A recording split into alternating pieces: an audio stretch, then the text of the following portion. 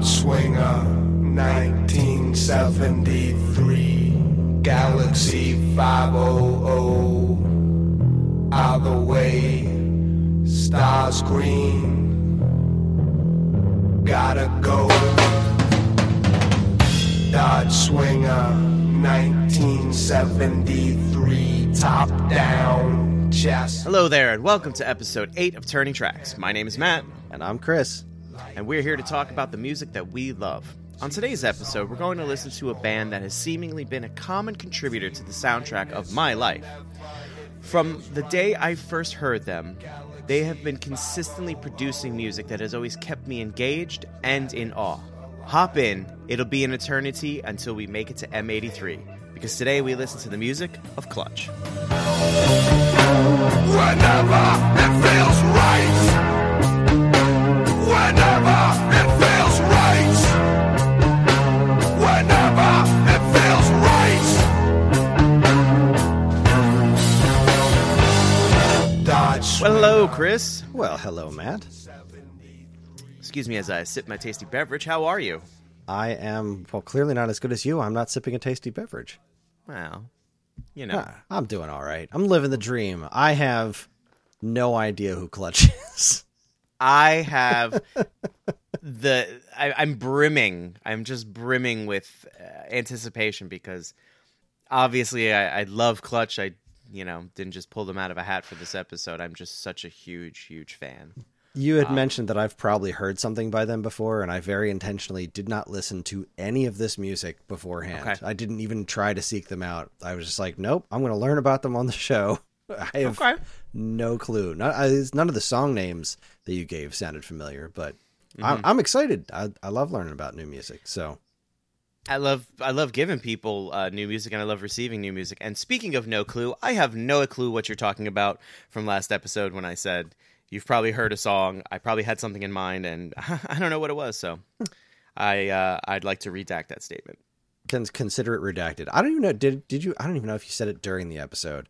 You said it to me at some point that I've probably heard them at some point in my life. But you know what? We talk a lot. We do. We say a lot of things. Well, yeah, most of it of no importance. We even record some of them. And that's even less important.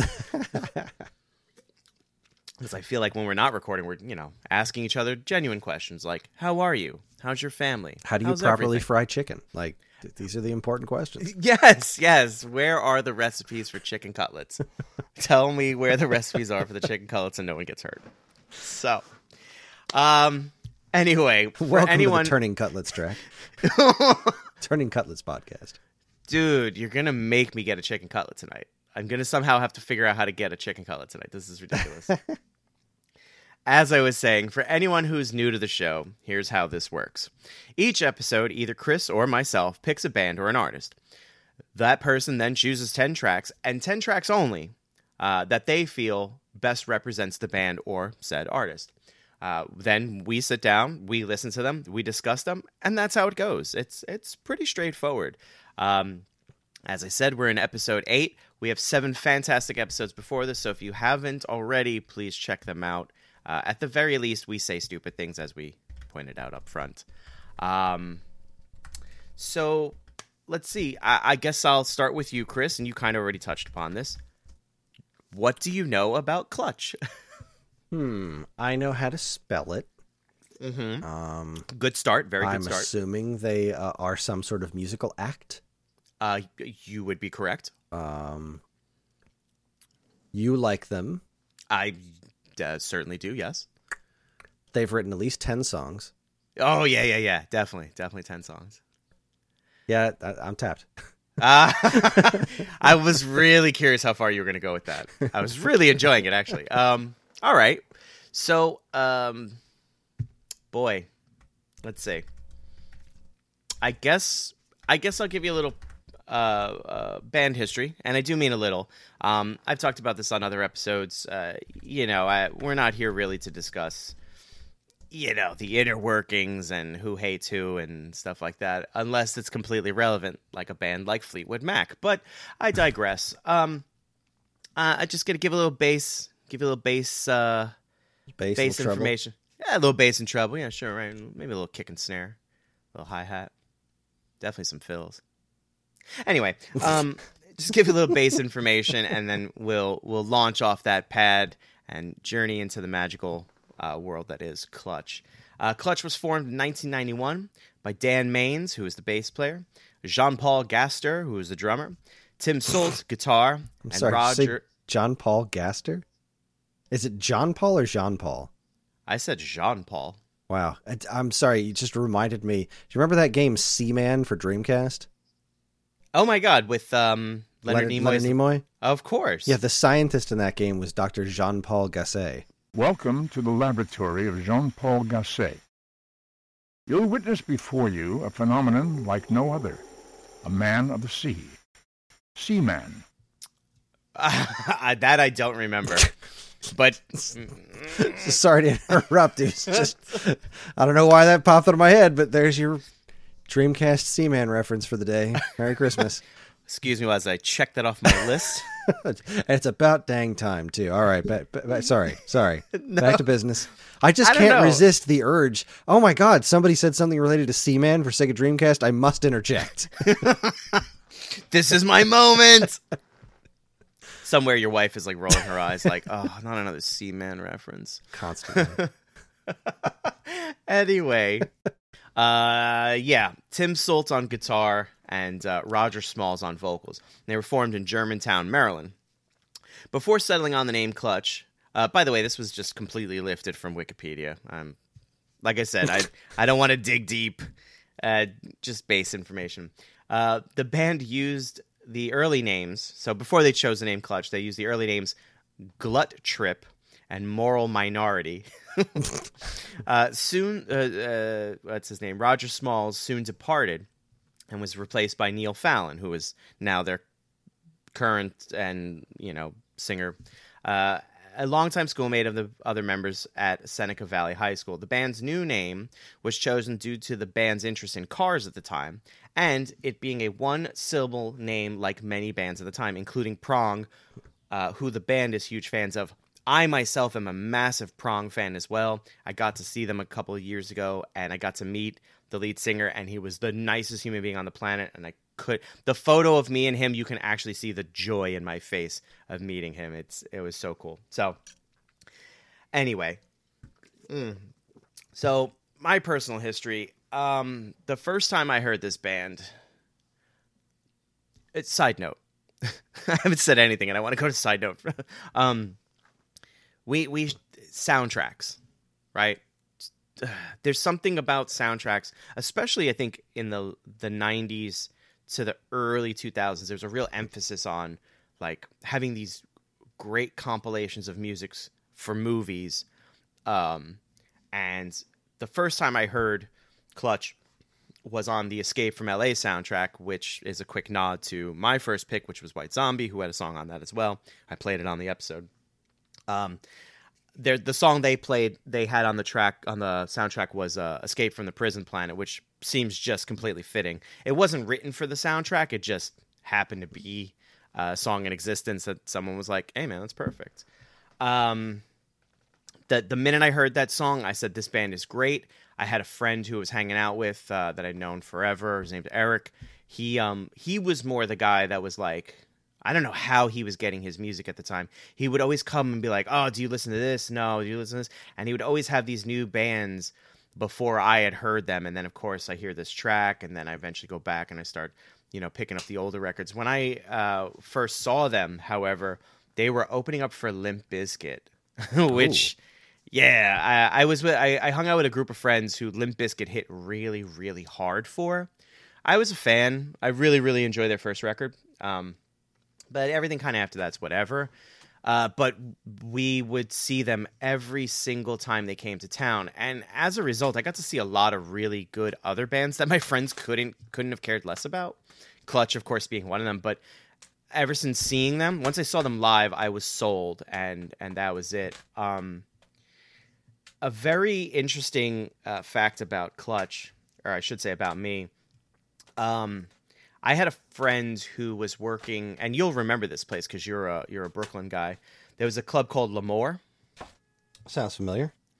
They used to put on tons and tons and tons of shows when it was open.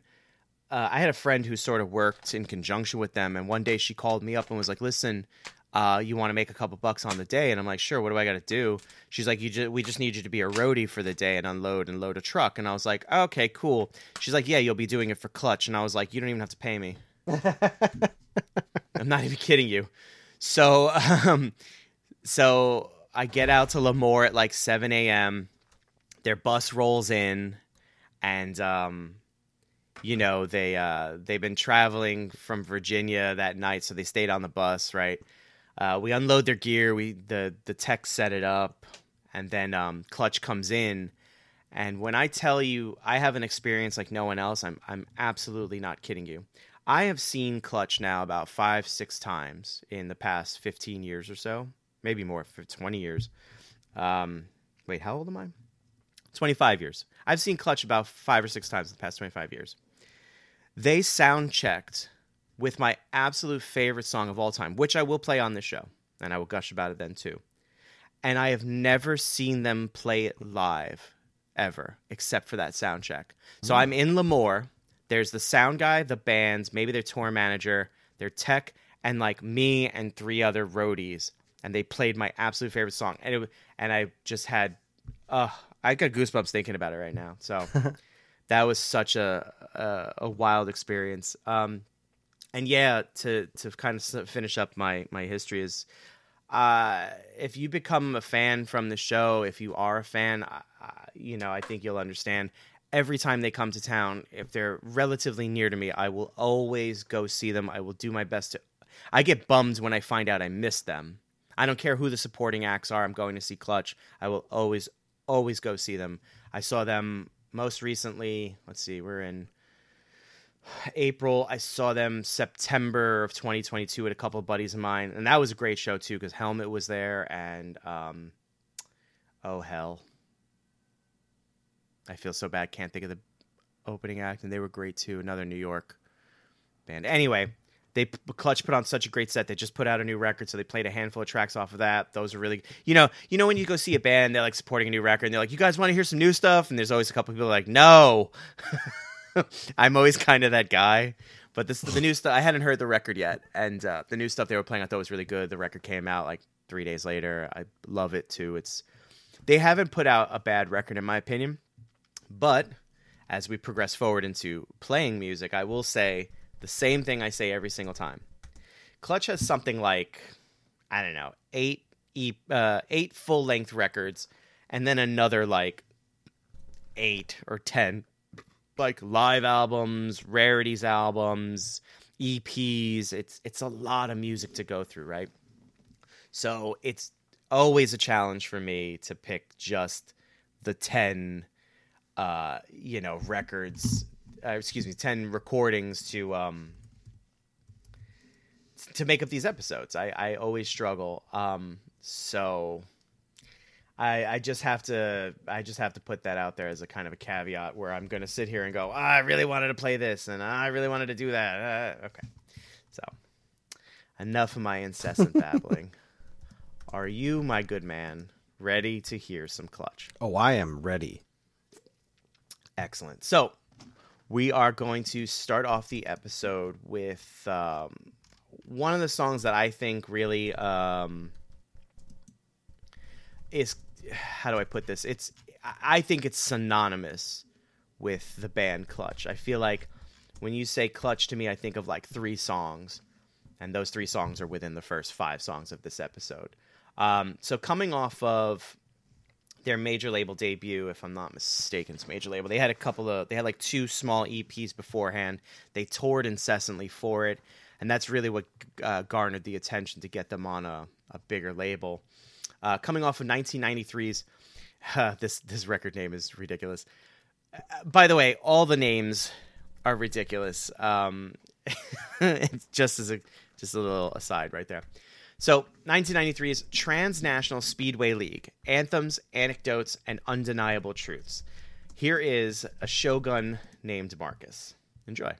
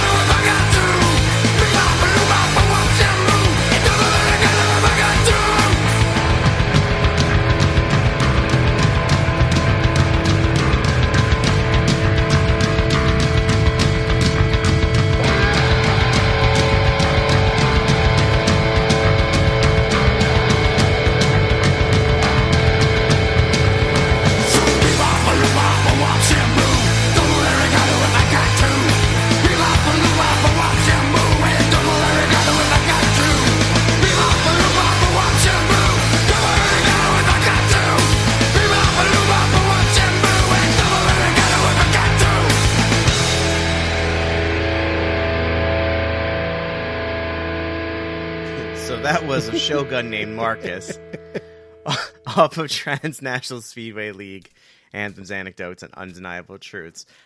Chris, how does that one grab you? Bebop, baloo-bop, balop. What is that? What is that? Bebop, baloo bop, wop, shamboo, and don't worry, I got to if I got to. Yeah, what is that? Oh, I'm thinking wop, baloo, bop, balop, shampoo. Okay.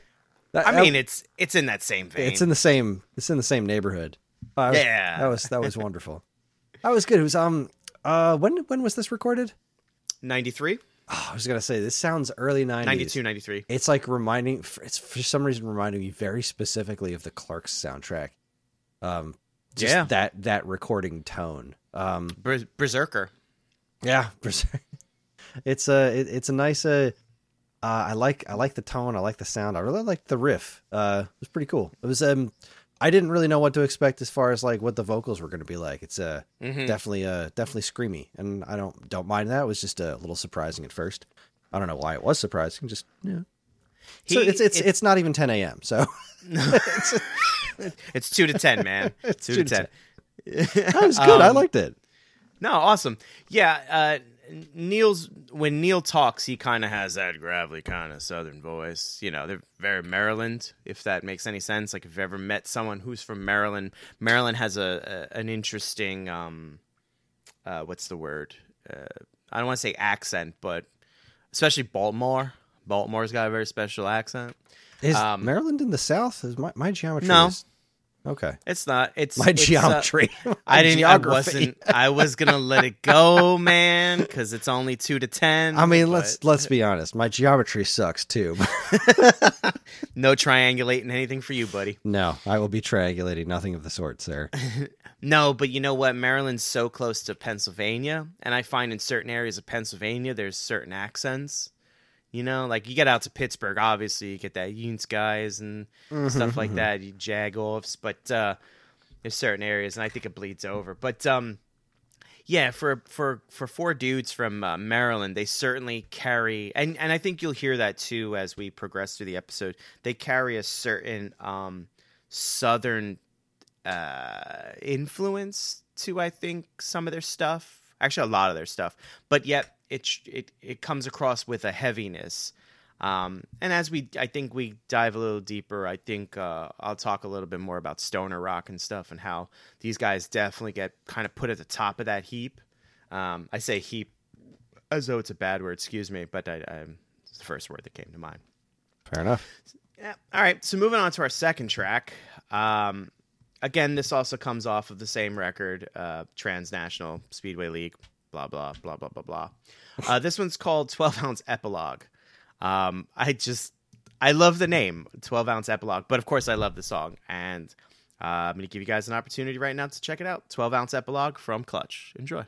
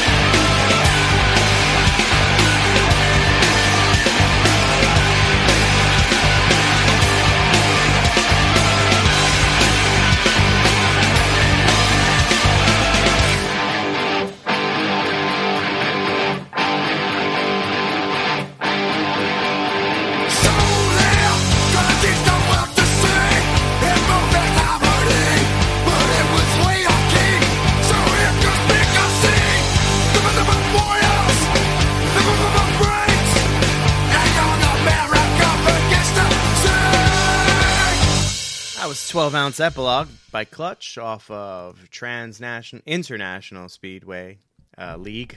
I don't know why I'm bothered. Anyway, you know what the record is. So Chris, what did you think? Coca-Cola and what? Armageddon.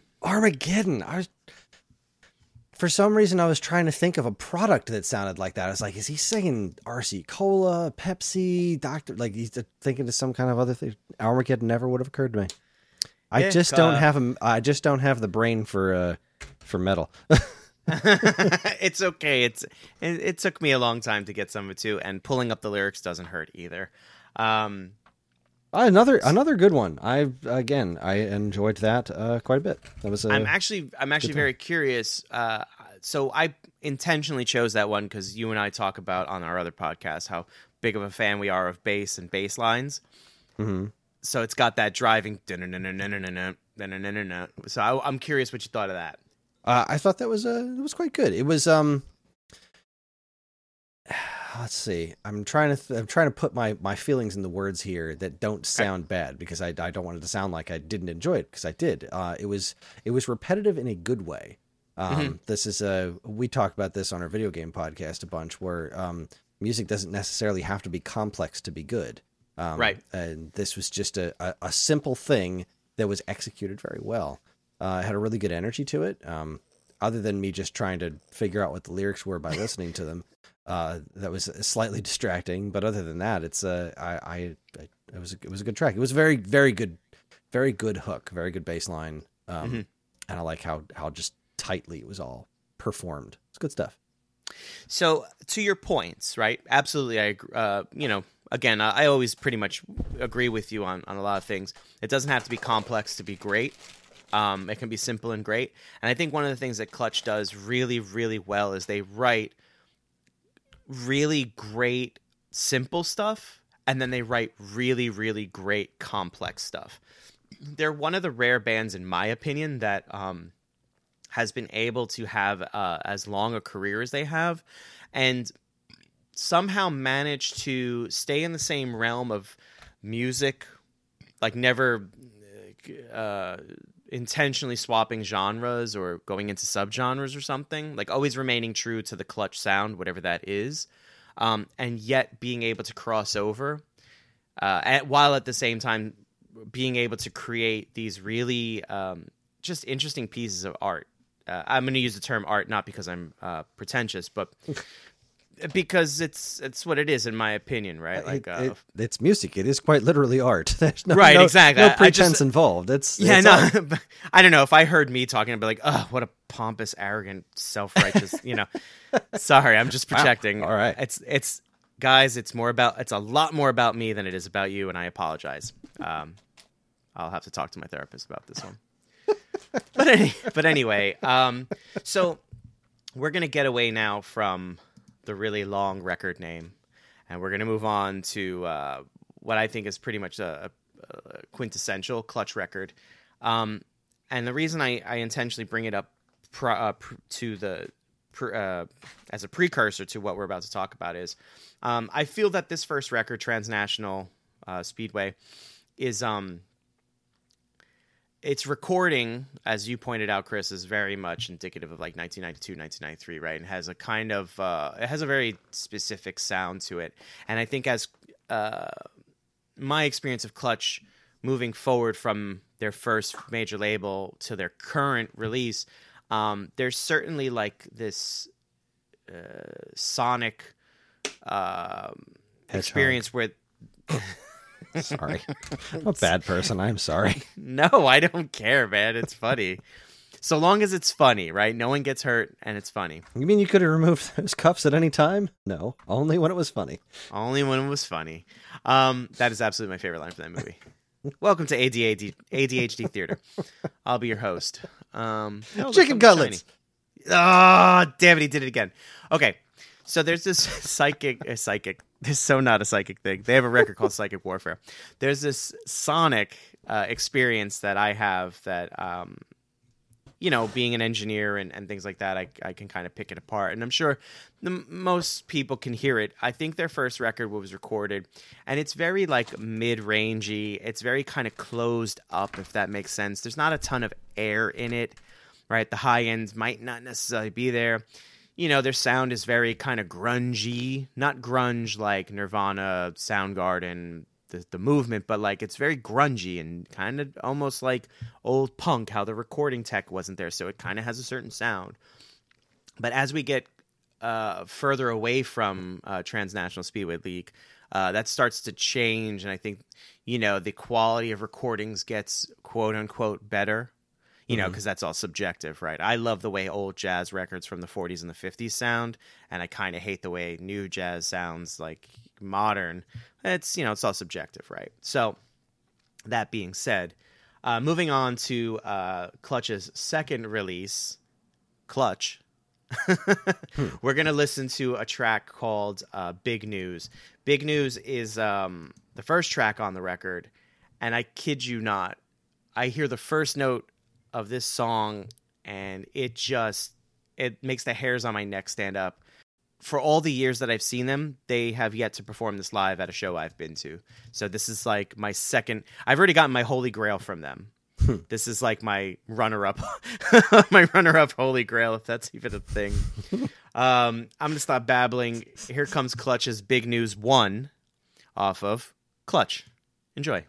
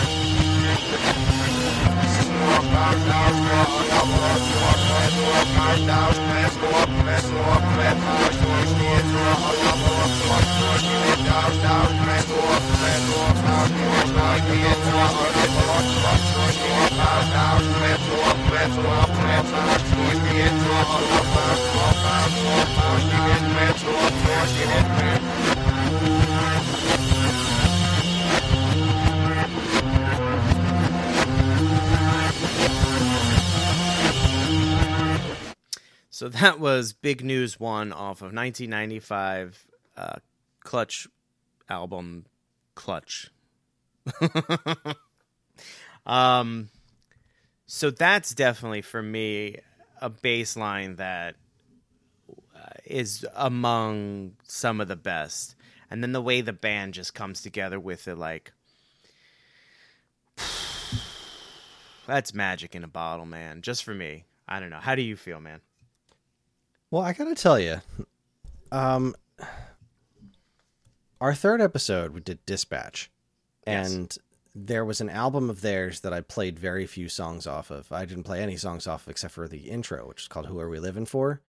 And first off, this was a surprising sound, because it didn't sound anything like the first two tracks we listened to. Mm-hmm. But also it reminds me a lot of some of the songs on Dispatch's Who Are We Living For? Got a very... that the kind of like the bass and the guitar playing the same note together kind of a thing. It's got a very similar vibe to that, very almost, I don't want to say jam bandish, but it's like you can just kind of hear this being live and them just kind of riffing on it for a while. It reminds me a lot of that, which was totally unexpected. I really liked it. I really liked the general groove of it. It was a very much more chill piece. The bass line was really, really catchy. It all just kind of went down very smooth. It got a little wacky at the end, a little psychedelic at the end. Again, not really a bad thing. It all fit. It all worked. I liked it quite a bit. Thumbs up. Oh, awesome. Again, it's among my top 5, if not top 3 favorite Clutch songs of all time. I said the way I said prior to your take was everything about it comes together so well. Bass line's just phenomenal. The way the guitarist comes in, the drums, everything just works. And I love a lot of the lyrics. I really actually love Fallon's lyrics. He, in my opinion, he can be a little wacky, right? Like bebop, baloo, bop, wop, shamboo, and domo arigato if I got to. I sometimes wonder, his writing process, because I find that a lot of his rhyme schemes they can be very juvenile.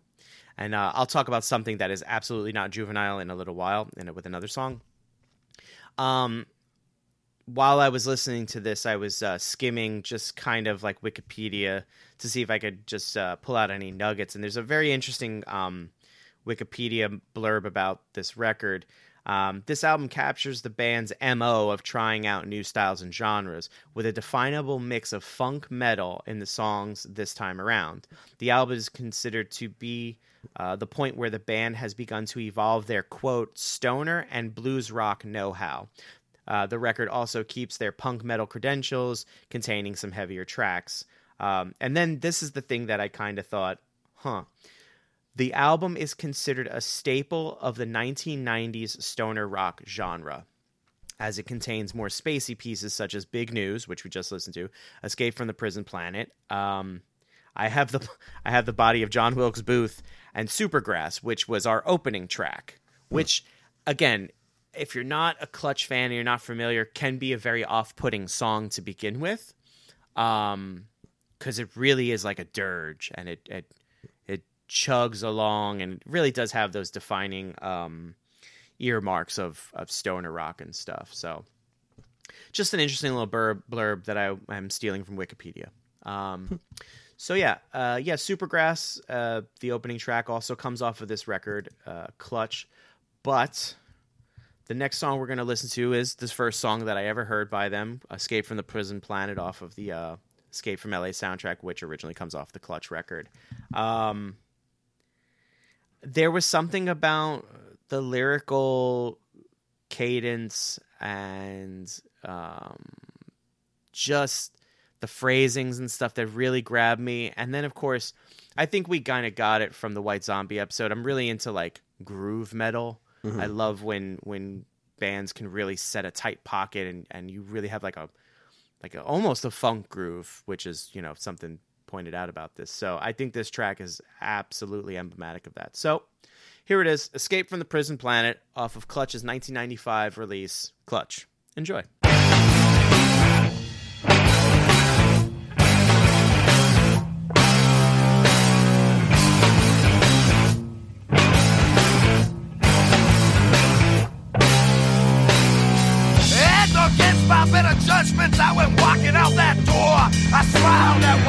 and then I nodded 2, 3 more. One man asked me for $1. I asked him what it's for. He said, I have seen them. I said, okay, it's yours.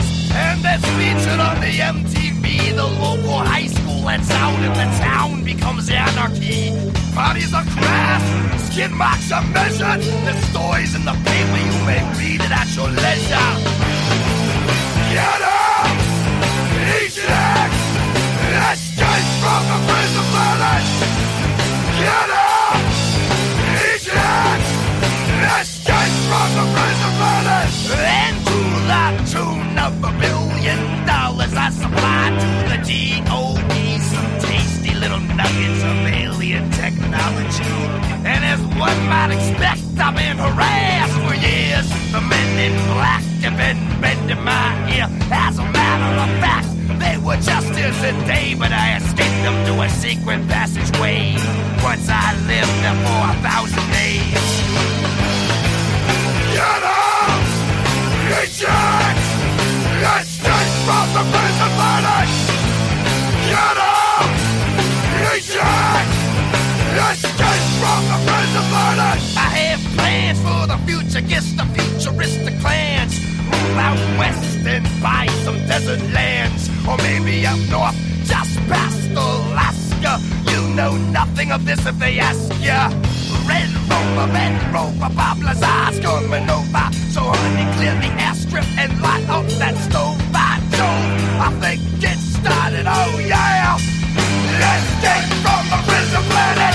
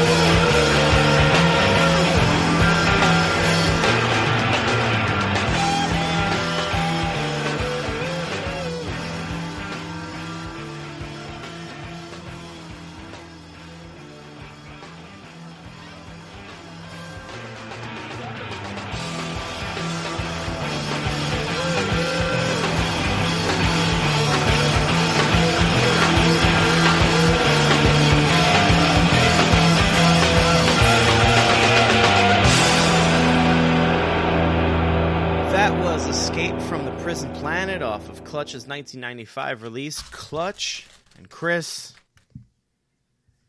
are you ready to escape the prison planet? I mean, I am now. Sorry. I've been stuffing Easter eggs for the kids. Uh-huh. And there was one piece of chocolate left over. Oh, no. I had to take care of it. You can't. No, we can't have that around No. here. We cannot have these levels of inefficiency. Unacceptable. Unacceptable. They have to have the same number of candies or there will be blood. Yes, there will be blood. The fake fade out, I have never heard a band other than Cake do that before. That was fantastic. Really? I don't think I've ever heard a recording of a song where they just like, all right, the song's over now. Never mind. Just kidding. Just kidding. This groove's too tight. Actually, back in. I've only ever heard Cake do that, and I thought that was a real trip. This was a good song. It was a good, just like the last one. It was a really good groove. It was real easy to listen to. Real easy to just background music. It was really easy to kind of just tune this one out and just kind of subliminally groove to it. It was very very nice. Liked this one a lot. It's interesting that you make that observation because you're absolutely right. I said in my write-up at the beginning, a band that's always seemingly been part of the soundtrack of my life, pretty much from like being 16 or 17 and on. And I guess in some way a soundtrack is that background music for some. So it's a very interesting kind of observation. They certainly have, and this record really, I think, is the part that cements their, as that write-up said, their stoner rock blues groove, and it just gets better and better moving forward. Yeah, they stray from the path. They're very much the type of band that I think doesn't want to keep doing the same thing the same way, so they find new ways of doing it, and you'll see that in later tracks and stuff like that. I pointed out the lyrical cadence and content to a greater extent as we listen to some other tracks on the list today. There's a lot of vocal phrasing and a lot of vocal melodies that are among my favorite just melodies in general. Like, I don't have to even know the words. I'll hum the melodies just because I think they're that freaking good. Like, if I'm, in the apartment by myself or in the office by myself or whatever, I'll just randomly sing some stuff, and it's usually clutch, honestly. I have to say one thing about their lyrical content as well. I'm not big on like reading every interview and watching every spot, but Neil Fallon's got to be a very well-read man, because I was reading these lyrics, and I've known this song now since 1995, and there's a line that he says, Red Rover, Bob Lazar's coming over, so honey, clear the airstrip and light up the stove. By Jove, I think it started. I was like, who the hell is Bob Lazar? I look him up, and he is an American conspiracy theorist, which, if you look at all the other lyrical content, is I have plans for the future, guess my futuristic plans, move out west and buy some desert land, move up north just past Alaska, you know nothing of this if they ask you. And it's all about, and to the tune of $1 billion, I supplied the DOE with some tasty nuggets of alien technology. The Men in Black have been bending my ear for years. Like, it's just a whole song, and like to put in Bob Lazar and like all these references and stuff, it's just, I don't know. I just think it's like wicked brilliant. Wicked brilliant. It's certainly smarter than I am. I have to look this stuff up. But I like that because I like learning something new every day. So today I learned who Bob Lazar was. You know what I mean? I try to impress that on the young guys at the job, and I can't believe I just said the young guys at the job. That just made me very freaking old. Not the part that I talked about being 16 or 17 and around 1995 was the part that I said the young guys at the job. Anyway, yes, go out and learn something new every day. That being said, we're going to move on to what is absolutely my favorite record. I'm going to put a pin in this for a second and pause it for a moment. Okay. Got it. Okay, I was reading this wrong. Sorry. We're okay. Glad to hear it. Yeah. Reading, no so good. English, not good. Me fail English? That's impossible. I love that line. So that being said, we're moving on to the next record in chronological order, which is 100%, beyond the shadow of a doubt, hands down, my absolute favorite Clutch album of all time. This record sits probably in my top 10, if not top 5 albums of all time, this is one of those, if you're on a desert island, you can only have 10 records. Which would you bring? It's absolutely 100% this record. This record will always make that list. This record is called The Elephant Riders. I love everything about this record, from the album art to the content, just the tour. This was the second time I saw them. They were touring for this record. Just such a phenomenal record. So the track we're going to listen to is the 7th track on this record. Now, you're probably wondering, why the 7th track? Like, there's 10 on there. Actually, there's actually a hidden track too. And depending on which release you received, you got one of 3 songs, which is crazy to me, right? There's somewhere out there, there's a bunch of records, there's a bunch of versions of the Elephant Riders that have different hidden songs. It's so wild. That almost sounds mean. Seriously. Well, here's the mean one. The Japanese version of the album has all 3 bonus tracks. Yeah, I know. Which I'm like, damn it, now I have to find the Japanese release. But anyway, I digress. Okay, so we're going to talk about this later, but there's a bit of bonus. There's going to be bonus, I would say footage, but we're doing audio. So there's bonus content for all you listeners out there, and we're going to talk about it afterwards, and it'll maybe make a little more sense as to why I chose the 7th track off this record. We're going to play my absolute all-time favorite track at the end of the show, because if I play it now, it's going to blow everything away. Just my opinion. Yeah, I'm babbling. I notice that I babble a lot. I really need to stop that. We're going to dive right in. This track. One thing I want to talk about this track, because I was talking about lyrical content prior to this. This is one of those tracks that is kind of the embodiment of what I enjoy in music, in certain bands, right? We did the Johnny Cash episode. I'm a big fan of his ability to tell stories. Did the White Zombie episode, which is their ability to have like these really chunky grooves. We're going to do other episodes later on where I sit and I pine over just straight lyrical content. But this song, Green Buckets, to me is one of the best. It's one of the best kind of story songs there is.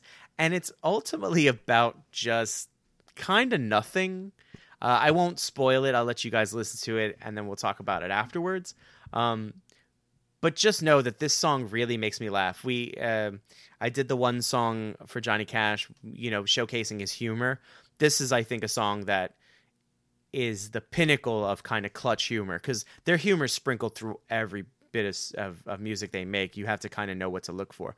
This is really like on Front Street. So, that being said, coming off of 1998's The Elephant Riders, this is Green Buckets by Clutch. Enjoy. Won't you come over and stay for a while? Take a seat, have a drink, we'd have a nice time. Turn on the TV, I believe it's prime time. I'll make a chicken cacciatore in 5. There's a woman down at 314 who can't keep the stains on the kitchen floor clean. And there's a man who's been knocking on his own door for 3 years. Or has it been 4? I don't want to spend the winter in this house all alone. Those neighbors of mine keep coming on over and playing with my mind.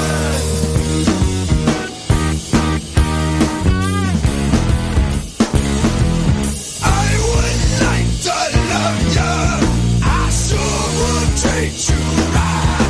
We could take the trash out every Thursday night.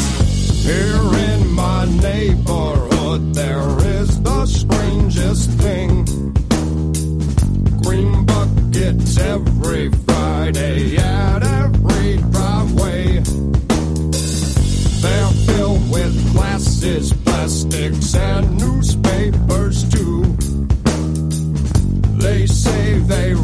recycle and bring them back to you. I would like to love you, I sure would treat you right. We could take the trash out every Thursday night. We could be a family, just so many goods. We could be the pillars of the neighborhood.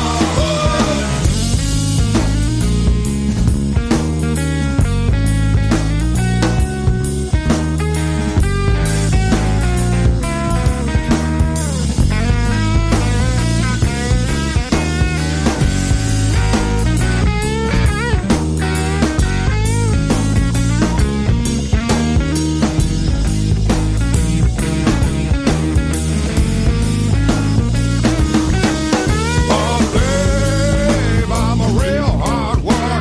With the proper tools, I'll make anything you yearn for. The barbarians are at the gate. Come in before it's too late. Got food enough to last the two of us about a year. 1,000 cans of chowder and 1,000 cans of beer. I love my neighbors like I love my own brother. But every year they're getting odder and odder.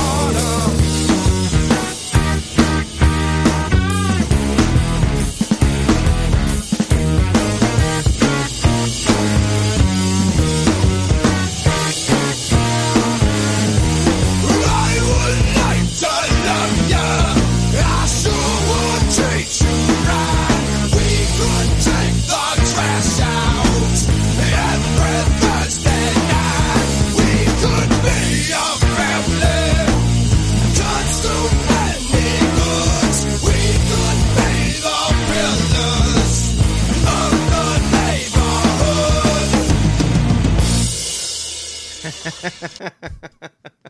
So that I don't know, man. So that's Green Buckets by Clutch off the 98 release, The Elephant Riders. I don't know why that song, it brings me such joy. I mean, I do know why it brings me so much joy. I just fucking babbled about it prior to the track. But before I get your input, Chris, if I may, this song goes right into then the song that comes right after, Wishbone, which is another song that I think is another brilliant kind of storytelling track, which I implore you guys, if you're digging any of this, to really go listen to that one. It's much faster. It's a more energy, but that song's really funky because there's like a wah for the verse. Neil wrote all these lyrics that talk about holidays and what you eat on them. So it's like, for St. Patrick's, we had cabbage, corned beef stew, and egg salad sandwich. Like, it's so funny. It's just so ridiculous that, a band of this caliber is like writing material like this and just totally getting away with it. And people are, no pun intended, eating it up. That being said, what do you make of Green Buckets? As someone who lives pretty much in the suburbs, what do you think of Green Buckets, Chris? Well, I mean, I can't say I picked up on a ton of the lyrics while I was listening to it, but I'm reading them now. Yeah. I would hear you like chuckle or snicker or something, or like you mentioned that this was an amusing one, and I kept like tuning in and out of the lyrics, and like, I don't know, man, I wasn't getting it, but now I'm reading it. It's like, okay, this is goofy as hell. Oh, absolutely. I'll make you chicken cacciatore in 5. Yeah.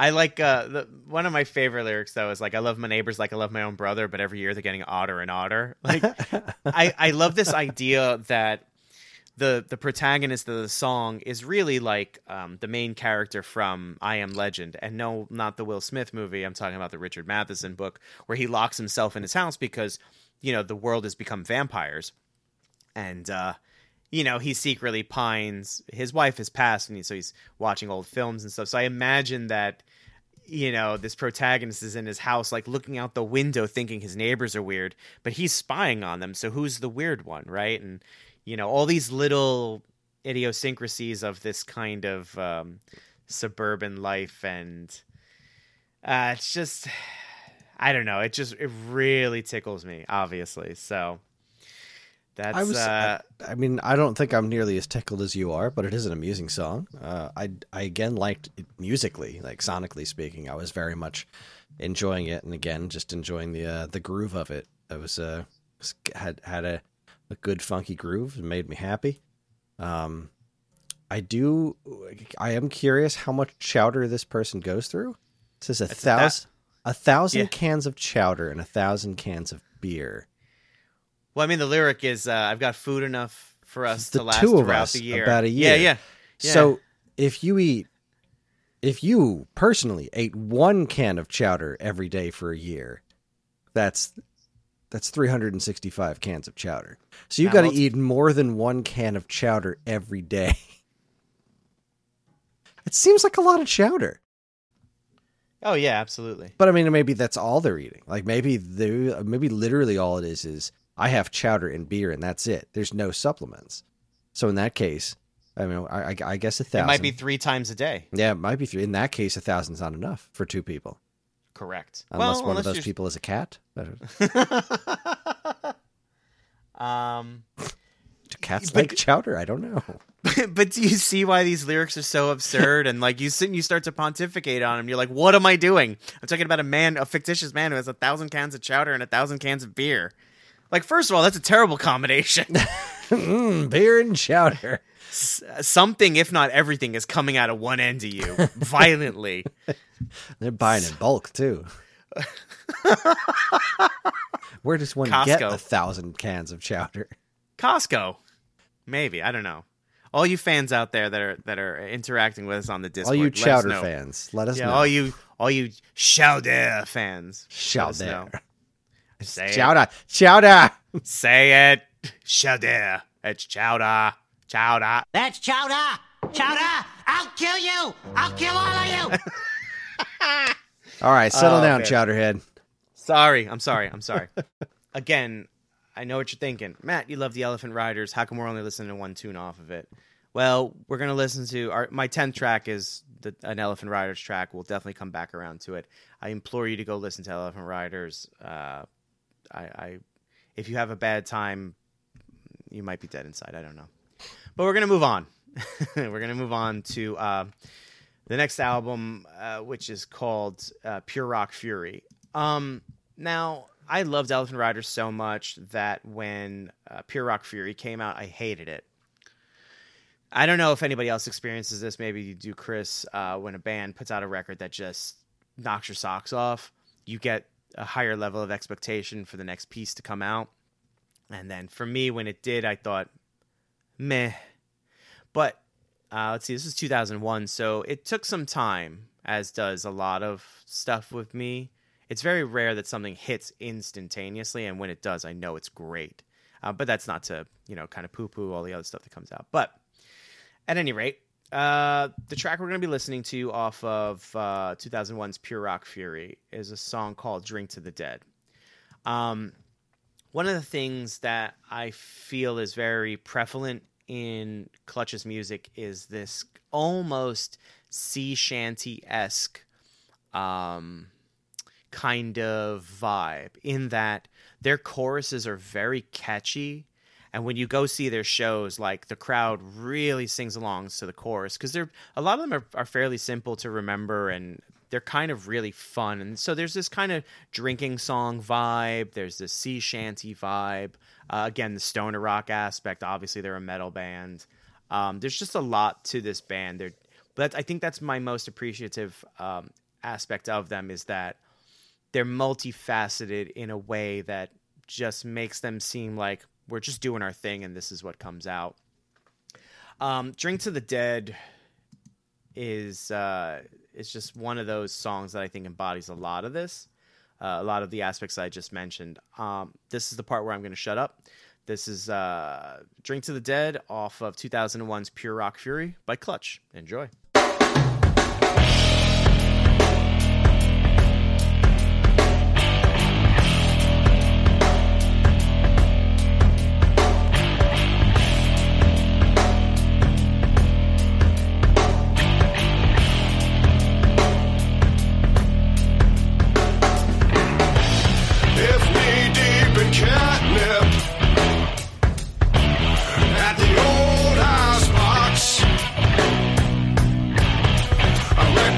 should you whistle? Give the box 3 knocks. Should you be so lucky to hear whispering? It is an invitation for you to leap in. May you go marching in 3-measure time, dressed up as asses, drunk to the nines, swing from the rafters, shouting those songs, gone unsung for far too long. If boxing your shadow at the wall full of moss and antlers approach you, then I am at a loss. May you go marching in 3-measure time, dressed up as asses, drunk to the nines, swing from the rafters, shouting those songs, gone unsung for far too long.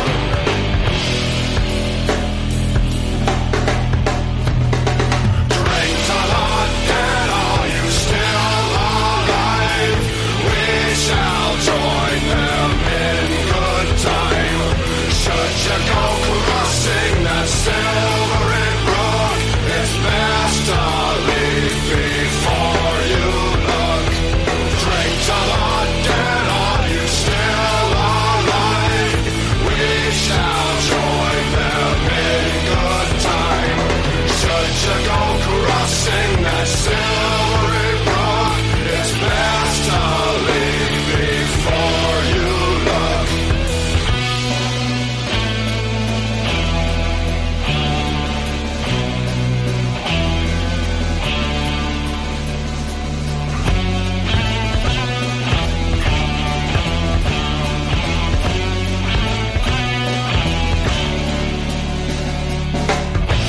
It's surrounded by toadstools at the old green glen. I'm afraid there is little that I can recommend. Save all of your courage and the sincere prayer. And where you go a-treading, take the utmost care. So let us drink to the dead, are you still alive? We shall join them in good time.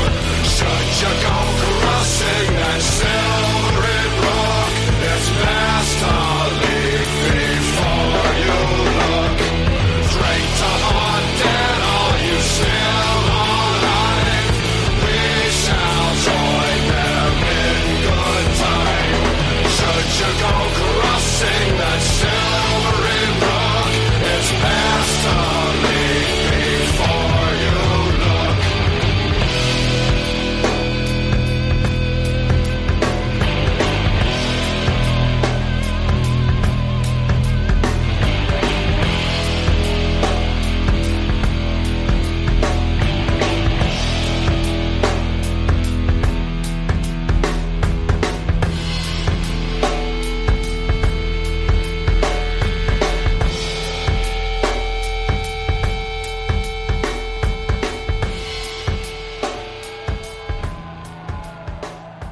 So that was Drink to the Dead off of Clutch's 2001 release, Pure Rock Fury.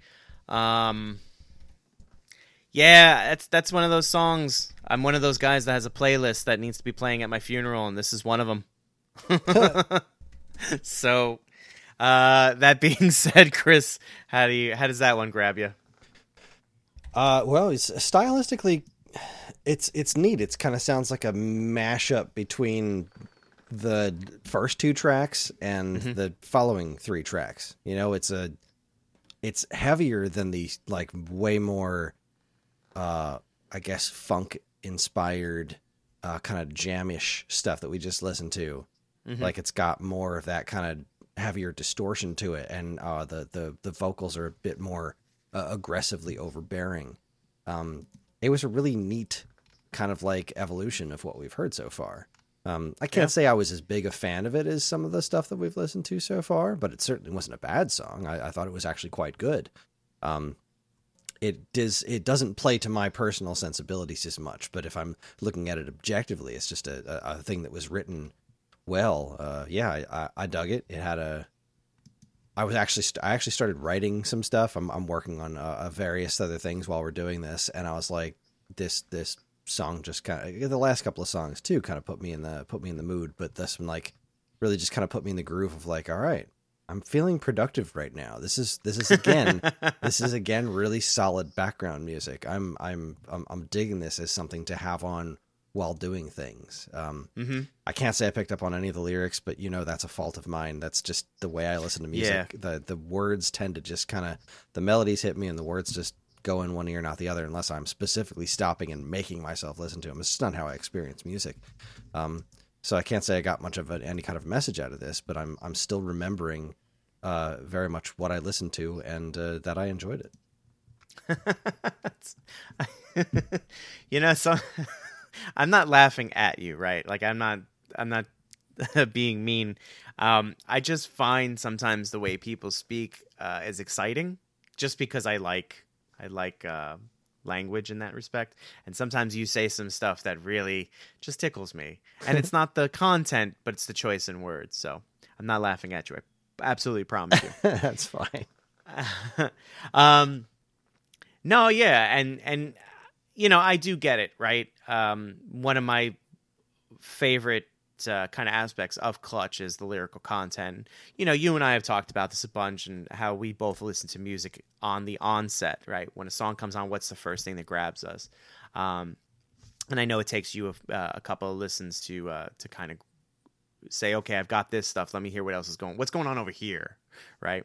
So, I take no offense to any of this. I didn't write this stuff, so. But anyway, yeah, that song to me, there's just, it came out at a time where I was really like partying with people, and we'd be in each other's houses playing each other music and stuff, and I would always kind of like stand up and proclaim like, this is the drinking song, guys, listen, this is the song. And it has that sway, that almost waltz, should you go marching in 3-measure time, dressed up as asses, drunk to the nines, that was us. I'm like, yeah, we're all drunk fools right now, you're 22 or whatever, and you're like, I know everything, that sort of stuff. But I like it because there's also a level of reverence, and it very much gives me the nostalgia for something that I don't know, which is like this old time, solid wood tavern somewhere, and maybe there's a guy on a squeeze box, playing some tune or something that a couple people like mumble to and stuff like that. So, or maybe that's just the D&D Dungeon Master in me that's painting a picture. I don't know. At any rate, I did make a note here that I had to write down, because if I didn't, I wasn't going to say it. And in lieu of rambling, I'm actually going to read something. So, my note is, I fought hard whether I should include Careful with That Mic, which is the single off this record, off of Pure Rock Fury. In the grand scheme of things, I've always felt it was a bad song. Like I said, when I first heard this record, I did not like it. But as years passed, it really became something of a juggernaut of its own. But Careful with That Mic is a song that it still doesn't sit well with me. But in researching for this episode, I found a line from CMJ where they complimented on its clever rhymes, but more importantly, I found out that it was a, quote, rap rock parody song, which gave me a little bit of comfort. I bring this up because I, too, believe it's a great example of Fallon's lyrical ability, and at the very least should be experienced once. It's a song where he just, oh man, he's making fun of the rap rock scene, which is essentially like the Limp Bizkits and maybe the Linkin Parks and stuff. But at the same time, he's like flexing such an intellectual prowess that it's It's comical. Excuse me. So that's why I say you should at least give it a listen. Again, if you're enjoying this stuff, I would give it a listen. So consider this an honorable mention. Instead, I chose Drink to the Dead because this song just rocks, and for a very long time, this was my, quote, drinking song. It was my rallying cry to enjoy life while you draw breath. So, there you have it. Getting away from Pure Rock Fury, of which there are quite a few songs on that album worth listening to. We're going to move on to... we're going to go a little out of chronological order. If you've listened before, I'm a big fan of chronological order because I like the idea of listening to the evolution of an artist or a band. So the song we're about to listen to next is called Electric Worry. Now, that comes off of From Beale Street to Oblivion, which is a reference to the home of the blues down in Memphis. But... we're not going to listen to the Beale Street version. In 2000 So this was originally released in 2007, but Clutch released a record called the Weathermaker Vault Series Volume 1. Weathermaker is the label they're currently on.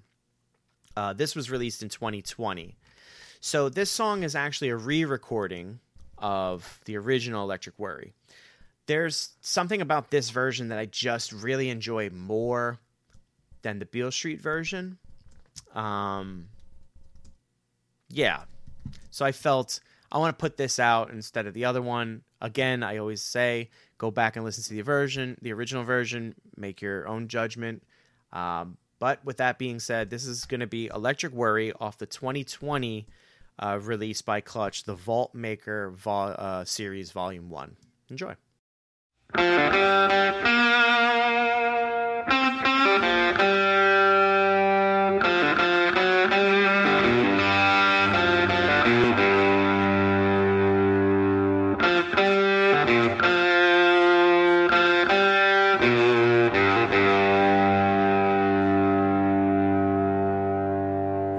Well, you made me weep, and you made me moan, when you caused me to leave, child, my happy home. But someday, baby, you ain't worry my life anymore.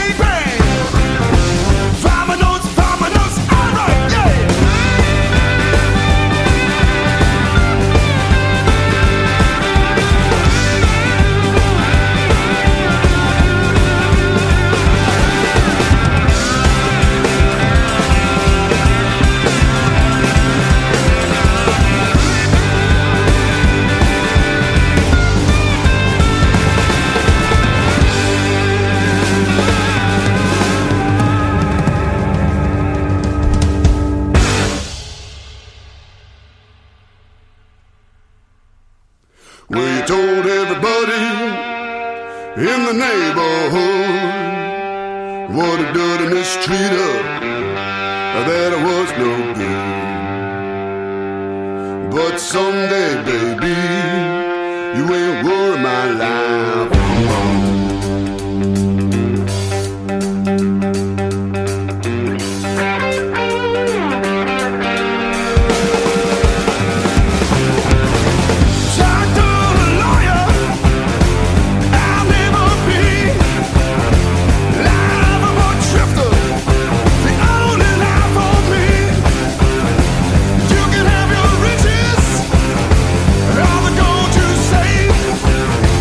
Ain't room for one.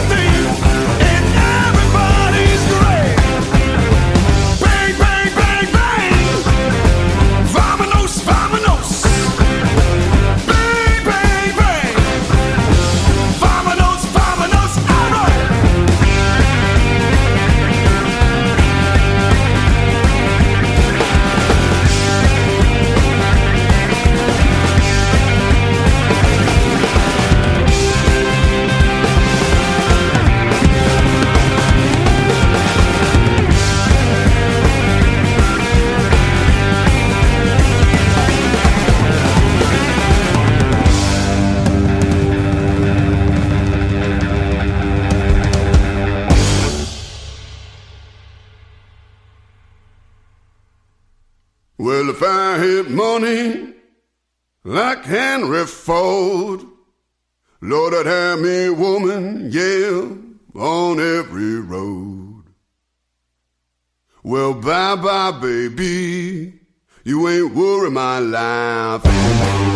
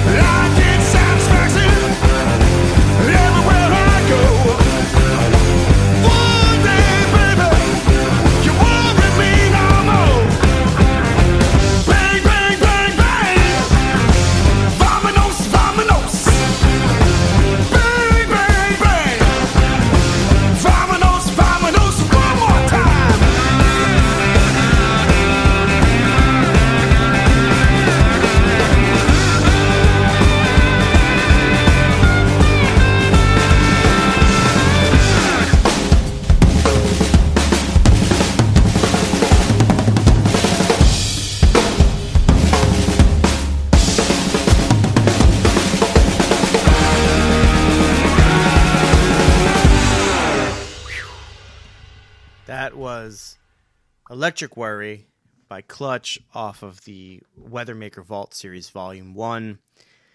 You know what? I'm going to let you go first, Chris.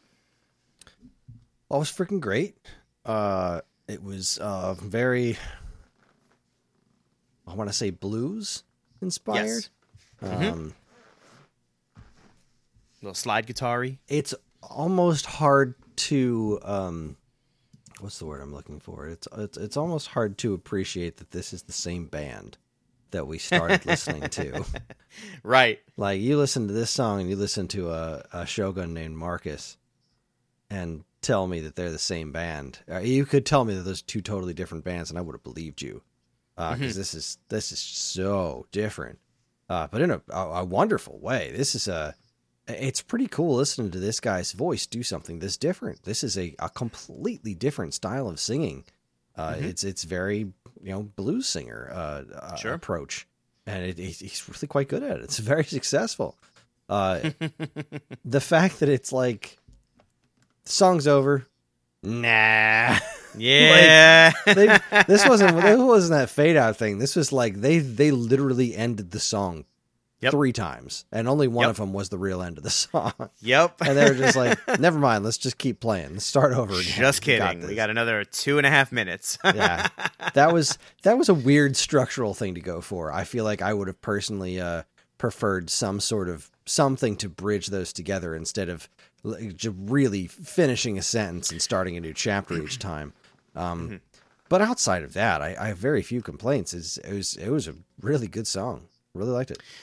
So, if I could put it into perspective, right? I love that kind of what I talked about with the chronological order to see the trajectory of a band, the evolution in a lot of cases. I love that you're kind of seeing that to say something like a Shogun named Marcus versus Electric Worry from the 2022, the 2020 recordings, right? What a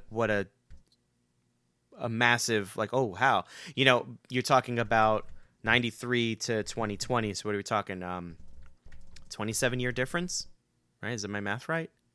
Yeah. Past. So it's a 27-year difference, but the original Electric Worry is 2007, so even still you're talking a 14-year difference, right? No, 93, 2007, right? 10, 2000, whatever. 14-year difference. Sure. Okay. But even still, right, to have the blues influence, to really just put it on Front Street like that. I will say, to your point, right, those little breaks, those maybe big breaks, I guess, for a song, it's a big break. On on the original track from Beale Street to Oblivion, the breaks aren't that big. It flows very, very nicely. You almost don't even notice it. Really, it's probably a second in between each kind of new phrase and stuff there. I think they've been playing it for so long, like some bands do that. They've been playing a song for so long that at some point it's become a new mutated version of the original. Just because they've been playing it so much, they start to find little areas where they can have fun and noodle around, and then it becomes a new song live. Oh, they're going to play such and such now. Oh, yeah, it's become this thing. It's almost an interpolation of their own song, right? And I think that's what really ends up happening on the entirety of the the Weathermaker Vault series Volume 1 record. There's 12 tracks, most of which are just re-recordings of older pieces of material. They actually do Drink to the Dead, which I'm not too big a fan of. They kind of changed it up a wee bit, and it's good. It's not the original. So if that can give you kind of any indication of what that record's like, there's some real hits, and then there's some grounders. But yeah, I love Electric Worry. I just love the line where he says, if I had the money like Henry Ford, I'd have a woman on every road, which is such a great, I don't know what the word is. There's a lot to unpack there, right? If I was Henry Ford and I had the money, I'd have a woman on every road, which is like to say, if I was rich, I'd have a girl on every corner, right? But at the same time, he's talking about Henry Ford, so it's like, did you mean that you would have a woman in every car on every road? That you were putting women out on the road to give them their free... You know what I mean? Like, I sit there and I read these lyrics, and it's almost the way like I dissect hip-hop and rap lyrics, too, sometimes. Because a lot of those guys are writing stuff that has double and triple meanings, and the wordplay is just out of this world, and I can't wait to, maybe get to an episode or two and stuff like that. But... yeah, just, it goes back to the idea that Neil Fallon is just an incredible, incredible writer. So yeah, we're getting into the last couple of tracks. The next one we're going to do is off of, is it the following record? I want to say of Beale Street. Let me just double check. No, there's oh, right, because I did kind of go out of sequence. So this is off of 2004's Blast Tyrant. Again, another great record. Some stuff really hard to choose, but the parameters are what songs best, encompass this band. So the track's called Prophets of Doom, Profits.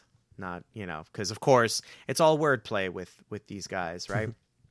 And I'm going to let this one speak for itself. Prophets of Doom, Blast Tyrant, Clutch. Enjoy.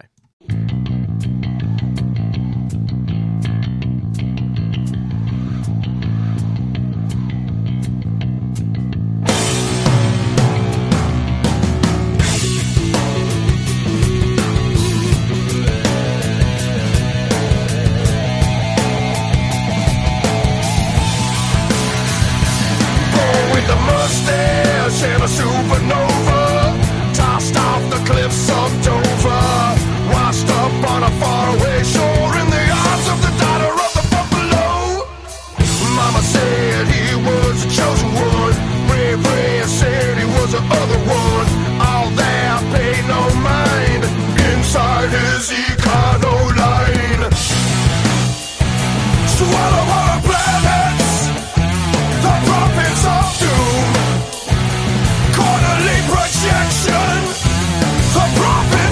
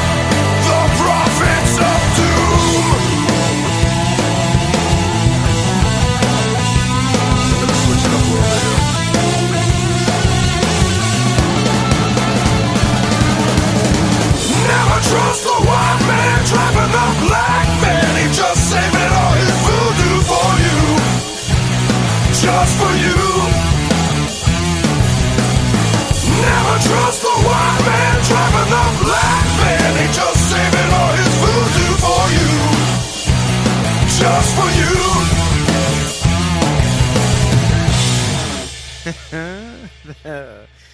That's the Prophets of Doom, off of Blast Tyrant by Clutch. There is nothing quite like a song that ends with "Never trust a white man driving a black van." Yeah.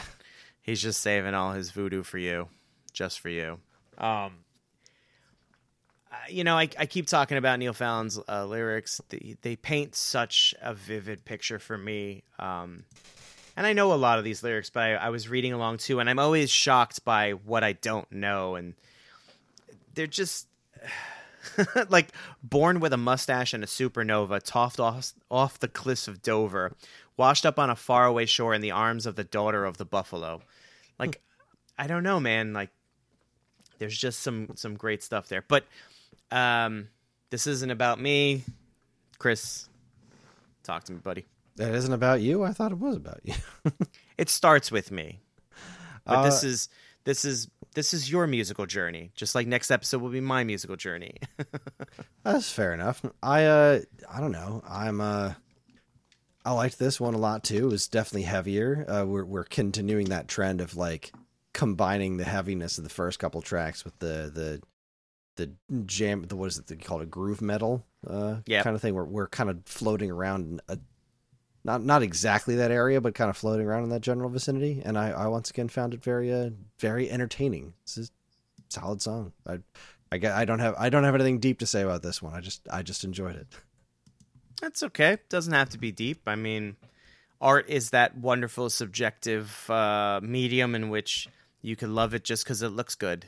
Yeah, it's not really, it's not my bag specifically, but it's also not something that I don't enjoy. It's a nice. It's also not your bag. Yeah, it's a nice horizon expander where it's like, you know what, you could stand to listen to more stuff like this, and this isn't bad.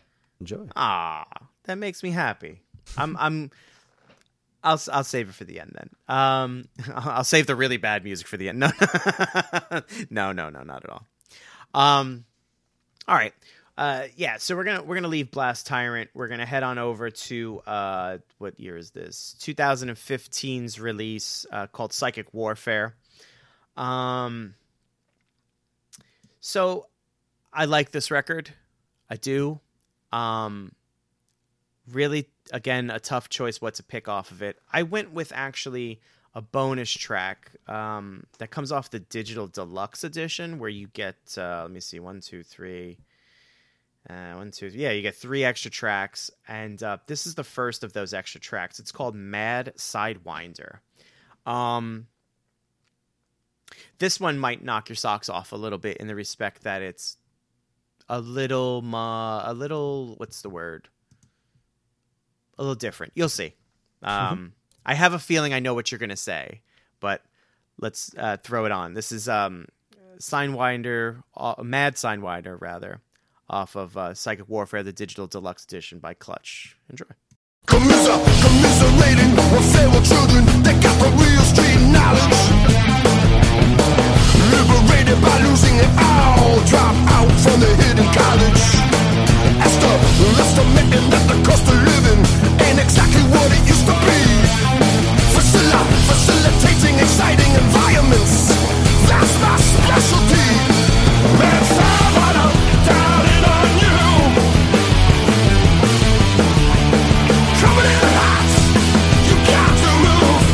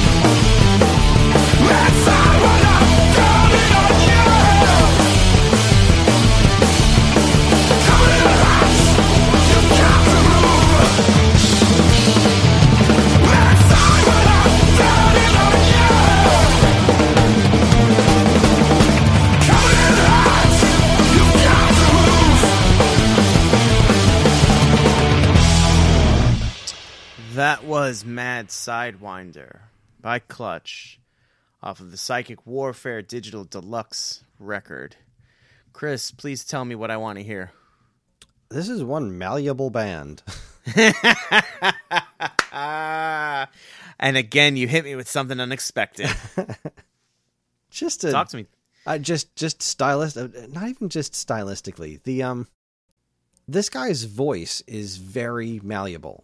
Like it's yet again a different kind of singing that he's doing in this one. It sounds almost like, not quite Axl Rose, but like it's more melodic. It's way less screamy. It's way more kind of reminds me of certain songs by like this band called Big Wreck. Just the way that guy sings. It was awesome. I mean, it was a really good time, but it was again a very different feel. This is a really, really malleable band, and I'm very impressed by them. It was a good time. High energy. Yeah. Thumbs up. Yeah. That's pretty much what I expected you to say. Yeah. So, one of my I'm going to stop saying one of my favorite things, because I said that about every aspect of this band. Neil Fallon's voice, right? Very much a guttural, style-wise singing, right? But not guttural enough to be considered something like a Lamb of God or like these metalcore bands and these even heavier metalcore bands and stuff like that, where they're genuine, or these deathcore bands, grindcore bands, where it's unintelligible, right? His natural speaking voice is pretty much in that tone. It's very much like, "How you guys doing?" Like he's almost like the stereotypical impression of a trucker or some like hillbilly somewhere, missing teeth, right? Like, but Diedrich Bader's character in Office Space. Yes. Right. He's like such a caricature of something else. And yet it's not. It's really who he is, and he's like a really super chill dude, and obviously, again, intelligent and loves a good joke, and he loves playing with his boys, and it just shows in every aspect of everything they do. And yes, you're absolutely right. They're so malleable. They draw so many influences from so many different places. If I were to play a Prong song for you right now, which is something that they were, I said on the onset, you would think like, holy cow, like Prong is very groove metal, New York-based groove metal band. So you can definitely draw the parallels between the groove metal, but Prong is so kind of different. So they're so heavily influenced by a lot of things, and then that absolutely comes out. Like I know I keep talking about Neil, right? But I got to give the rest of the band their shine. Their bass player is so tight between what's his name, Dan and Jean-Paul, the drummer. Those guys have just been creating some of the tightest grooves and pockets like I've ever heard. And for like, almost, like 30 years, right? These guys have just been crushing it. The guitarist Tim just sitting on top of a lot of it, playing along with bass, and to like just knowing where to play and where not to play. These guys have like perfected, which is funny, they've perfected the Clutch sound, right? 30 years of doing it, you should. But as you pointed out, they're so malleable. It's like, what is the Clutch sound, right? I'd be remiss if I didn't just talk up the band just for a moment. They just some of the fattest, thickest bass lines, and like the guitar work, to know when to lean on the wah and then to pull it away, and like the drum is just so tight in the pocket. And seeing them live too is like, it's such a, I hate to use the word treat, but it's such a treat. I every time I go, I'm excited, and I leave the show just even more pumped for this band, and just Clutch. Which unfortunately brings us to our last playable, listenable, talk about-able track. I'd like to believe I saved the best for last, but there is an outro track. But to talk about this track is really to talk about, hands down, the best piece of lyrical content, the best stringing of words together, in my opinion, ever uttered in the human history of language. It's so much so that I want it on my epitaph. It's so much so that if I were to be buried in a cemetery with a tombstone, I'd want it on my tombstone. Chris, I know you're busy at the moment, but I'm going to ask you to really take a moment and just listen to the next track and listen to the lyrics. And then when we're done, I'm going to pour over those lyrics incessantly. And I might cry. I don't know. Let's see what happens. All right, you got it. I will stop everything I'm doing, and this will have. I will try to pay attention to the lyrics. I appreciate you, and I appreciate you fine ladies and gentlemen for listening and indulging me in this. This comes off of the Elephant Riders. We already know how I feel about it. This song is called The Yeti. Enjoy.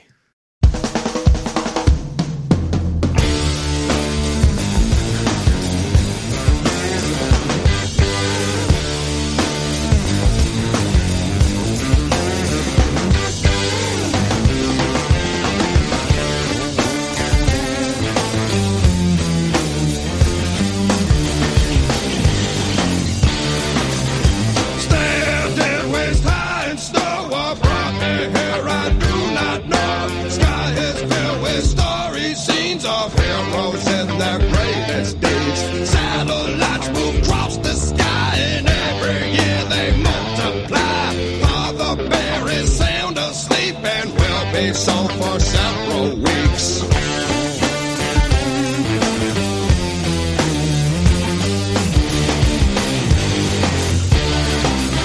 Across the plain I see a figure every instant growing bigger. Instinct tells me run away while faith proposes that I wait. He approaches to a ride. I whisper up a prayer to God. Stranger asks me with a grin, do you have the time, my friend?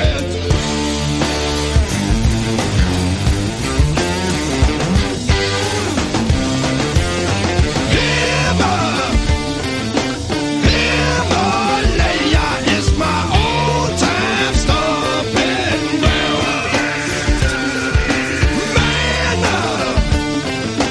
Man up, told my better stones I've never found.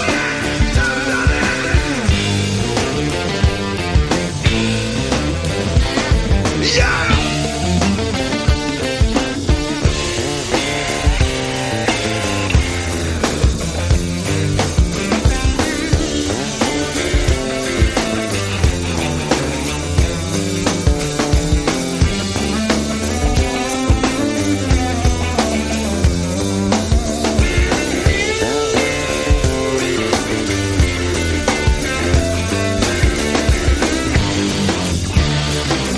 The author looms above his page and thinks it's strange that at his age he cannot find the proper words to describe his only world. One would think that in a life where no two snowflakes are alike, one would have a brilliant rhyme for each and every bit of time.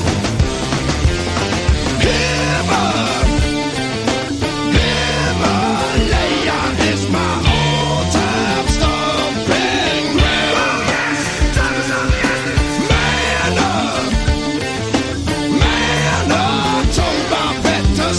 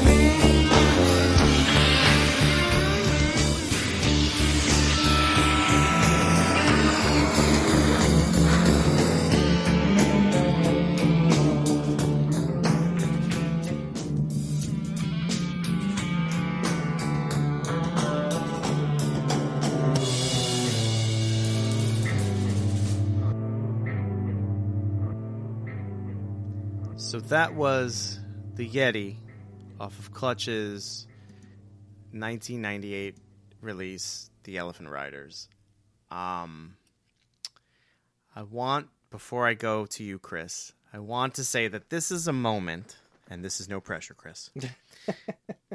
This is a moment in my life where there's a lot riding on this. No. I don't know if you're like me and you sat around with your friends and you listened to music and you're like, oh, listen to this one, listen to this one. This very much has to do with one of the things we talked about early on when we decided we were going to start kind of spitballing the show. Music's very personal for people, right? It's intrinsically tied to a lot of people's emotions, times, places, and things. This is a piece of music. The thing I pointed out to you, and I'll clue the fans in a second, the listeners in a second. That piece is such a it's such a piece of my actual living, beating heart.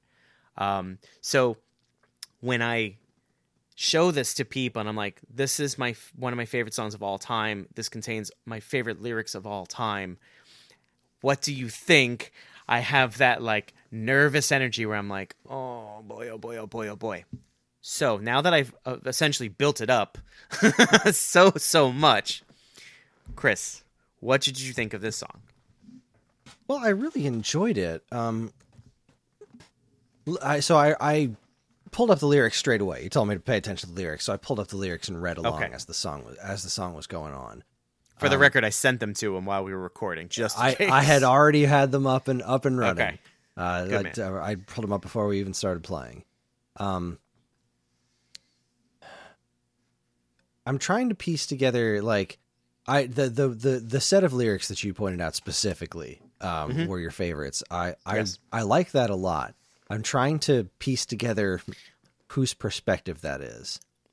Or what exactly this song is about, because I really liked the first paragraph.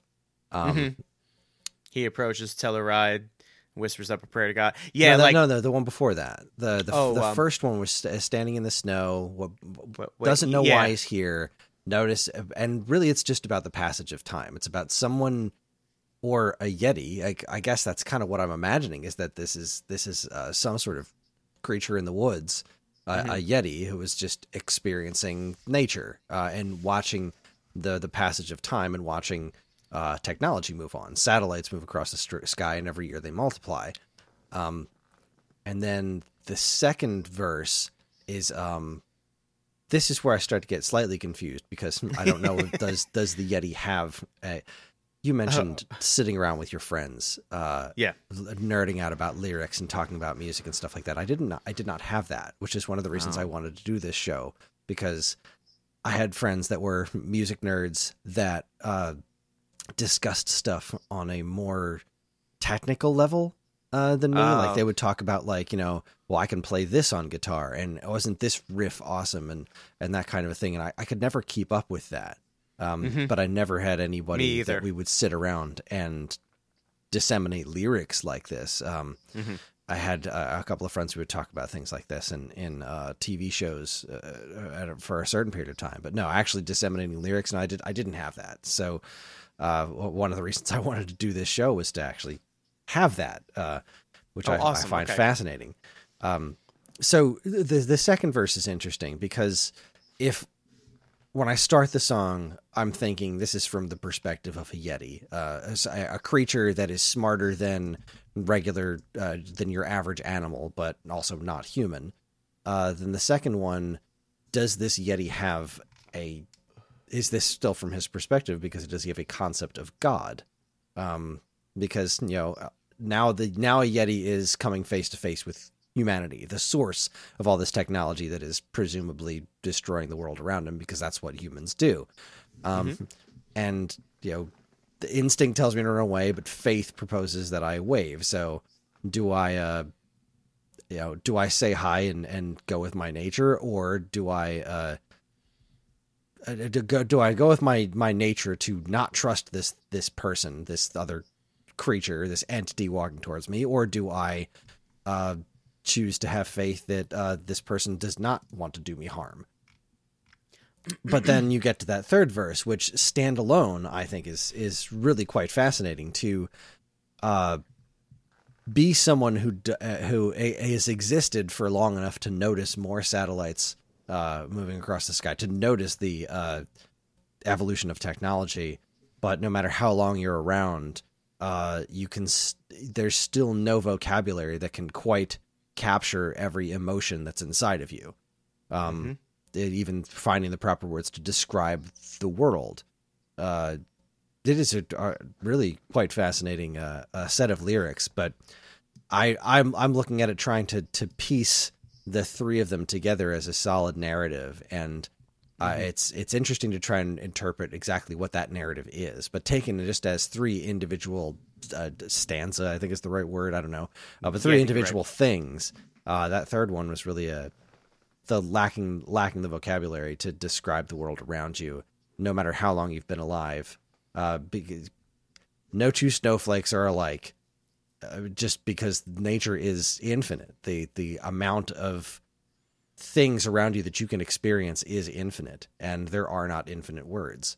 So there is, no matter how smart you are, no matter how old you are, there is no writing that can duplicate experience. It's profound. It's fantastic. I'm going to start by saying, Chris, I love you. Oh. I absolutely do. That was, I couldn't have asked for, I couldn't have written a better retort from a co-host. Not that I ever would. Please understand that I never would, because I appreciate your honesty, your candidness. I love it. And you're absolutely right. Sometimes I look at this song and I think the first two verses are from the same perspective. And then, the third verse, I often wonder if it was maybe just a throwaway, which is weird to say because I put so much stock and weight into these, what is it, like 8 or 16 bars or whatever. But then to hear you talk about it in the respect that, like, maybe this is all from the perspective of a Yeti, which is to say, like, if you know your mythology about Yetis, right, that's old world. It's very old world. And if you're familiar with American Gods by Neil Gaiman, the old world stuff starts to fade away when people stop thinking about it. So the opening lyrics, satellites move across the sky and every year they multiply. Actually, I want to backtrack. The sky is filled with starry scenes of heroes in their greatest deeds, right? So that's some old world. That's that old world mythology, right? Mm-hmm. We look up at the night sky and we can see constellations, and we know who Orion is. He's the great hunter. Well, they told stories about that great hunter, right? Now you have to do the research to know what those old stories are. They're not part of our modern tradition of storytelling, right? Greek mythology and things like that, Roman mythology, all the way up to, some modern stuff. I make a joke that I say professional wrestling is America's, like, folklore. So this idea of a Yeti, how you said the passage of time, right? This idea of a Yeti just watching kind of the world move ahead in front of him. The man comes and the technology comes. So then is there a man actually approaching a Yeti in a way that's just like, I don't care about the Yeti. And of course the Yeti's like, well, it's my nature to run. And then it's something so innocuous as, do you have the time, my friend? Which, again, we could sit here and I could do that weird thing that teachers always did in high school that I hated. Like, why can't they just be words on a page? Why do they have to have a double meaning? But do you have the time, my friend? Meaning, do you notice the passage of time? Do you recognize where we are? What is I can't. And then maybe the Yeti goes back to his domicile and he sits there and he's, the author looms above his page and thinks it's strange that at his age he cannot find the proper words to describe his only world. It's like, oh my God. And then one would think that in a lifetime where no two snowflakes are alike, one would have a brilliant rhyme for each and every bit of time. Like the author who is the linguist, who has the expertise in all the language. Like you said, there's infinite life. Possibility is so infinite, mathematically speaking, right? You can sit and you could do the math and you start getting into things like fractals, you get into Fibonacci, it's nuts, right? Sacred geometry, but the language is limited, and you cannot express it, and it just that those bars just, they hit me like a ton of bricks every single time. See, that's really interesting to what you just said. Not to cut you off, but you go for it. You mentioned the author, as in like this is an author, as in somebody who is an author. That's their occupation. I read it as in not even literal, especially because I'm looking at this as the perspective of a Yeti. The Yeti author. I mean, it says the author looms above his page. That is to my mind, the author refers to anyone who is doing the writing. Sure, absolutely. Or any kind of writing. And his page, the fact that it chose the words his page instead of the page means that, to me, I'm not reading it as a literal page. I'm reading it as whatever the Yeti is writing on. If it's drawing on a cave wall, that's author writing on a page. So instead of it being a linguist not having the words, I looked at it more of like the passage of time, that the Yeti has lived all these years, and throughout all of its life, seeing the passage of time, the passage of technology, meeting with humans, knowing to trust them, knowing to not to trust them, having faith, even understanding the concept of a god, still going through as long of a life as that, and not having the words for it. I thought that was an interesting, that your perspective on just those lyrics was so different from mine. But to your point, right? Exactly what you're saying is absolutely true, because I feel they're both a parallel thing. We're both coming to the same conclusion from a different place. Which I think is really interesting. Yeah, the experience, the technical know-how, so to speak, the job qualifications, whatever, to be a master in your field and not be able to, do your job to quantify whatever it is, because it's the unquantifiable. Mm-hmm. It's just, my God, those are the bars that I sing often to myself out loud, walking the hallways at my job, in my house, all the time. And now let's talk about the rest of the song. Yeah, the music itself, really, really quite good. Very, very enjoyable. I love it. It's just the most non-obnoxious usage of a wah pedal.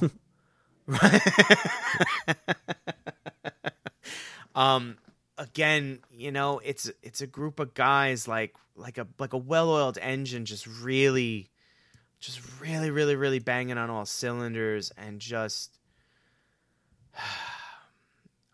they just come together in such a concert. They come together in such congress, and it just, I don't know, man. It just, sometimes I listen to the song and I'm the author. I have no words, and then other days all I can say is like, it's just freaking awesome, dude. It's just a freaking awesome song. You just got to listen to it. That 17-year-old, 20-year-old drunk version of me, like, no, you want a good song, man? You got to listen to the Yeti by Clutch. Dude, just put it on, man. It's done. Put it on again. Oh, stop being obnoxious, dude. Just stop. I can't. I could gush for hours and hours and hours about that, but I'm not going to. Chris, I want to thank you so much for really just being open and letting me put out one of my all-time favorite bands. Just that constant source of wonder and awe, like I said at the beginning, for me. I'm very happy to hear your words and your feelings about them, and it always makes me happy to put new music into other people's ears and receive it that way. So I gotta first thank you for just, being the cool cat that you are, man. Oh, well, thanks, Matt. Thanks for introducing me to this music. This is it's something I never would have sought out myself, and I'm very glad that I got the chance to dive into it and have fun, nerdy lyrical discussions, and yeah, good times. I look forward to more of this, because there are quite a few bands that I nerd out on their lyrics hard, so we will have more lyrical discussions in the coming weeks and months, so I absolutely look forward to that. Now, that being said, I had this crazy idea that I pitched to Chris a couple days ago while compiling the final track list for this particular episode. As I said, Clutch has been around since 91, And you can only imagine, as I said, how many records they have. B-sides, rarities, re-recordings, lives, and just proper EPs and LPs and so on and so forth. I say it every episode, it's really, really hard for me to pick 10 tracks, especially when I have to find the 10 tracks that encapsulate what I feel the band or artist is, just is, right? How do you boil it down? So I pitched this idea to Chris. He thought it was a fantastic idea. And moving forward, we're going to be offering a sort of companion track list to our episodes. Speaking specifically for this episode for Clutch, I have created a playlist on Spotify entitled Clutch Turning Tracks Matt. So that's to say it's Clutch, it's from the episode Turning Tracks, and it's Matt's picks. On that list, you will find every song that you heard in this episode, including the original version of Electric Worry. What I've done is I've curated a list of stuff that I feel is very much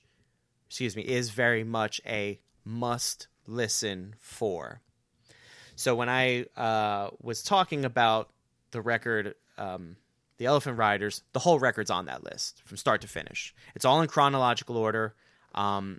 If you dug what you heard, I once again implore you to go to Spotify and search Clutch Turning Tracks Matt, and you will find that playlist.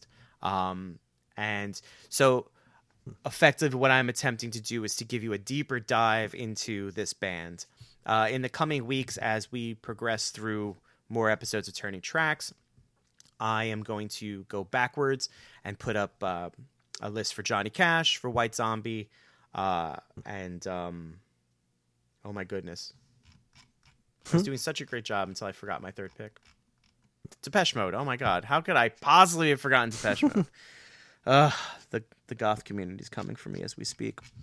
But I will do a deeper dive for all those artists. And I'm going to work with Chris, who I just found out does not have a Spotify account. I will work with Chris, and we will put together deeper dives for his picks, the Push Stars, the Monkees. Chris, who are your other picks? My other picks were Fountains of Wayne, Dispatch, the Monkees, and the Push Stars. We will work together, and we will create deeper dives for those artists. And at the very least, you'll have a list of the music that appears in the episode without us babbling. So there you have it. As always, I look forward. Oh, I shouldn't say me, but we both look forward to catching you guys on all of our social medias. We here at Turning Tracks are incredibly grateful to everyone who listens, and we love communicating with you whenever we can. And we have a couple ways of doing that. There's the Geekade Discord channel, in which we have a Turning Tracks chat where we hope to discuss all manner of stuff relating to music and whatever our next episodes are going to be. And of course, you can always still send us email at mail@geekade.com. And while you're at it, check out all of our social media channels, which you should like, follow, and subscribe to. If you haven't done that already. Turning Tracks and other Geekade podcasts are made possible thanks to the Geekade Patreon page. There, patrons can get access to a monthly podcast topic and recording schedule, get early access to most of Geekade shows, including this one, and more. If you've enjoyed our podcasts over the years, follow the link in the description and give it a look. We really appreciate it. Believe me, we really, really do. We do. Finally, as always, be sure to check out all the other great content we have on our site over at geekade.com. That's GeekAde.com. And finally, our next show. Chris has kept it a secret from me, and I hate when he does that. But now it's time to reveal that secret. Chris, who are we going to be diving into next episode? All right, so every episode we've had the same problem.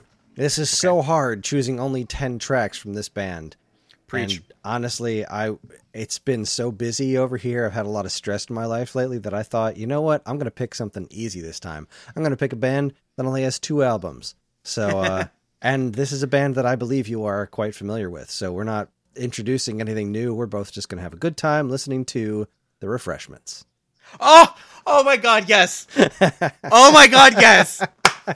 Oh my god, I'm so happy. I'm genuinely so happy right now. Oh my god. Oh, that makes me very happy to hear. Oh, I can't wait. I cannot wait. Yep, all right, I want to end this episode right now so we can get to the next one. Oh my god. Okay. Sorry, I've got a matter of an outro. I'm so sorry. Sorry. Yeah. Oh my god, the freaking refreshments. Oh my god, you're the only other person that knows the refreshments. Jesus. All right. Whew, hang on. It feels like starstruck all of a sudden. This is so weird. I'm like sweating. I don't understand. Things are getting weird over here. I'm just by myself. Things are getting real weird. All right. Clutch. Whew. Okay. Once again, thank you everybody for listening to the show. We're really appreciative of everything. Please reach out to us on our social medias. We love, I especially love chatting with everybody. There's a lot of great Discord channels that we're both very proactive in. Yeah. Okay. So that being said, I'm going to send you guys off with a very, what I feel is very much in the vein of Clutch, because obviously we've, as Chris pointed out, Clutch has been a very malleable band, right? But this song is an instrumental, and it features a trombone player whose name escapes me at the moment, and I apologize profusely. The song's called Cracker Jack. It's off of the Elephant Riders album. Oh, gee, no surprise there. And I just, it's the song that I think should have ended the Elephant Riders, but I can't disagree with how they ended it. So, on that note, once again, thank you, everybody. Chris, I love you. Thank you. It's been a blast. Here is Cracker Jack off of the Elephant Riders by Clutch. Enjoy the rest of your whatever you got left.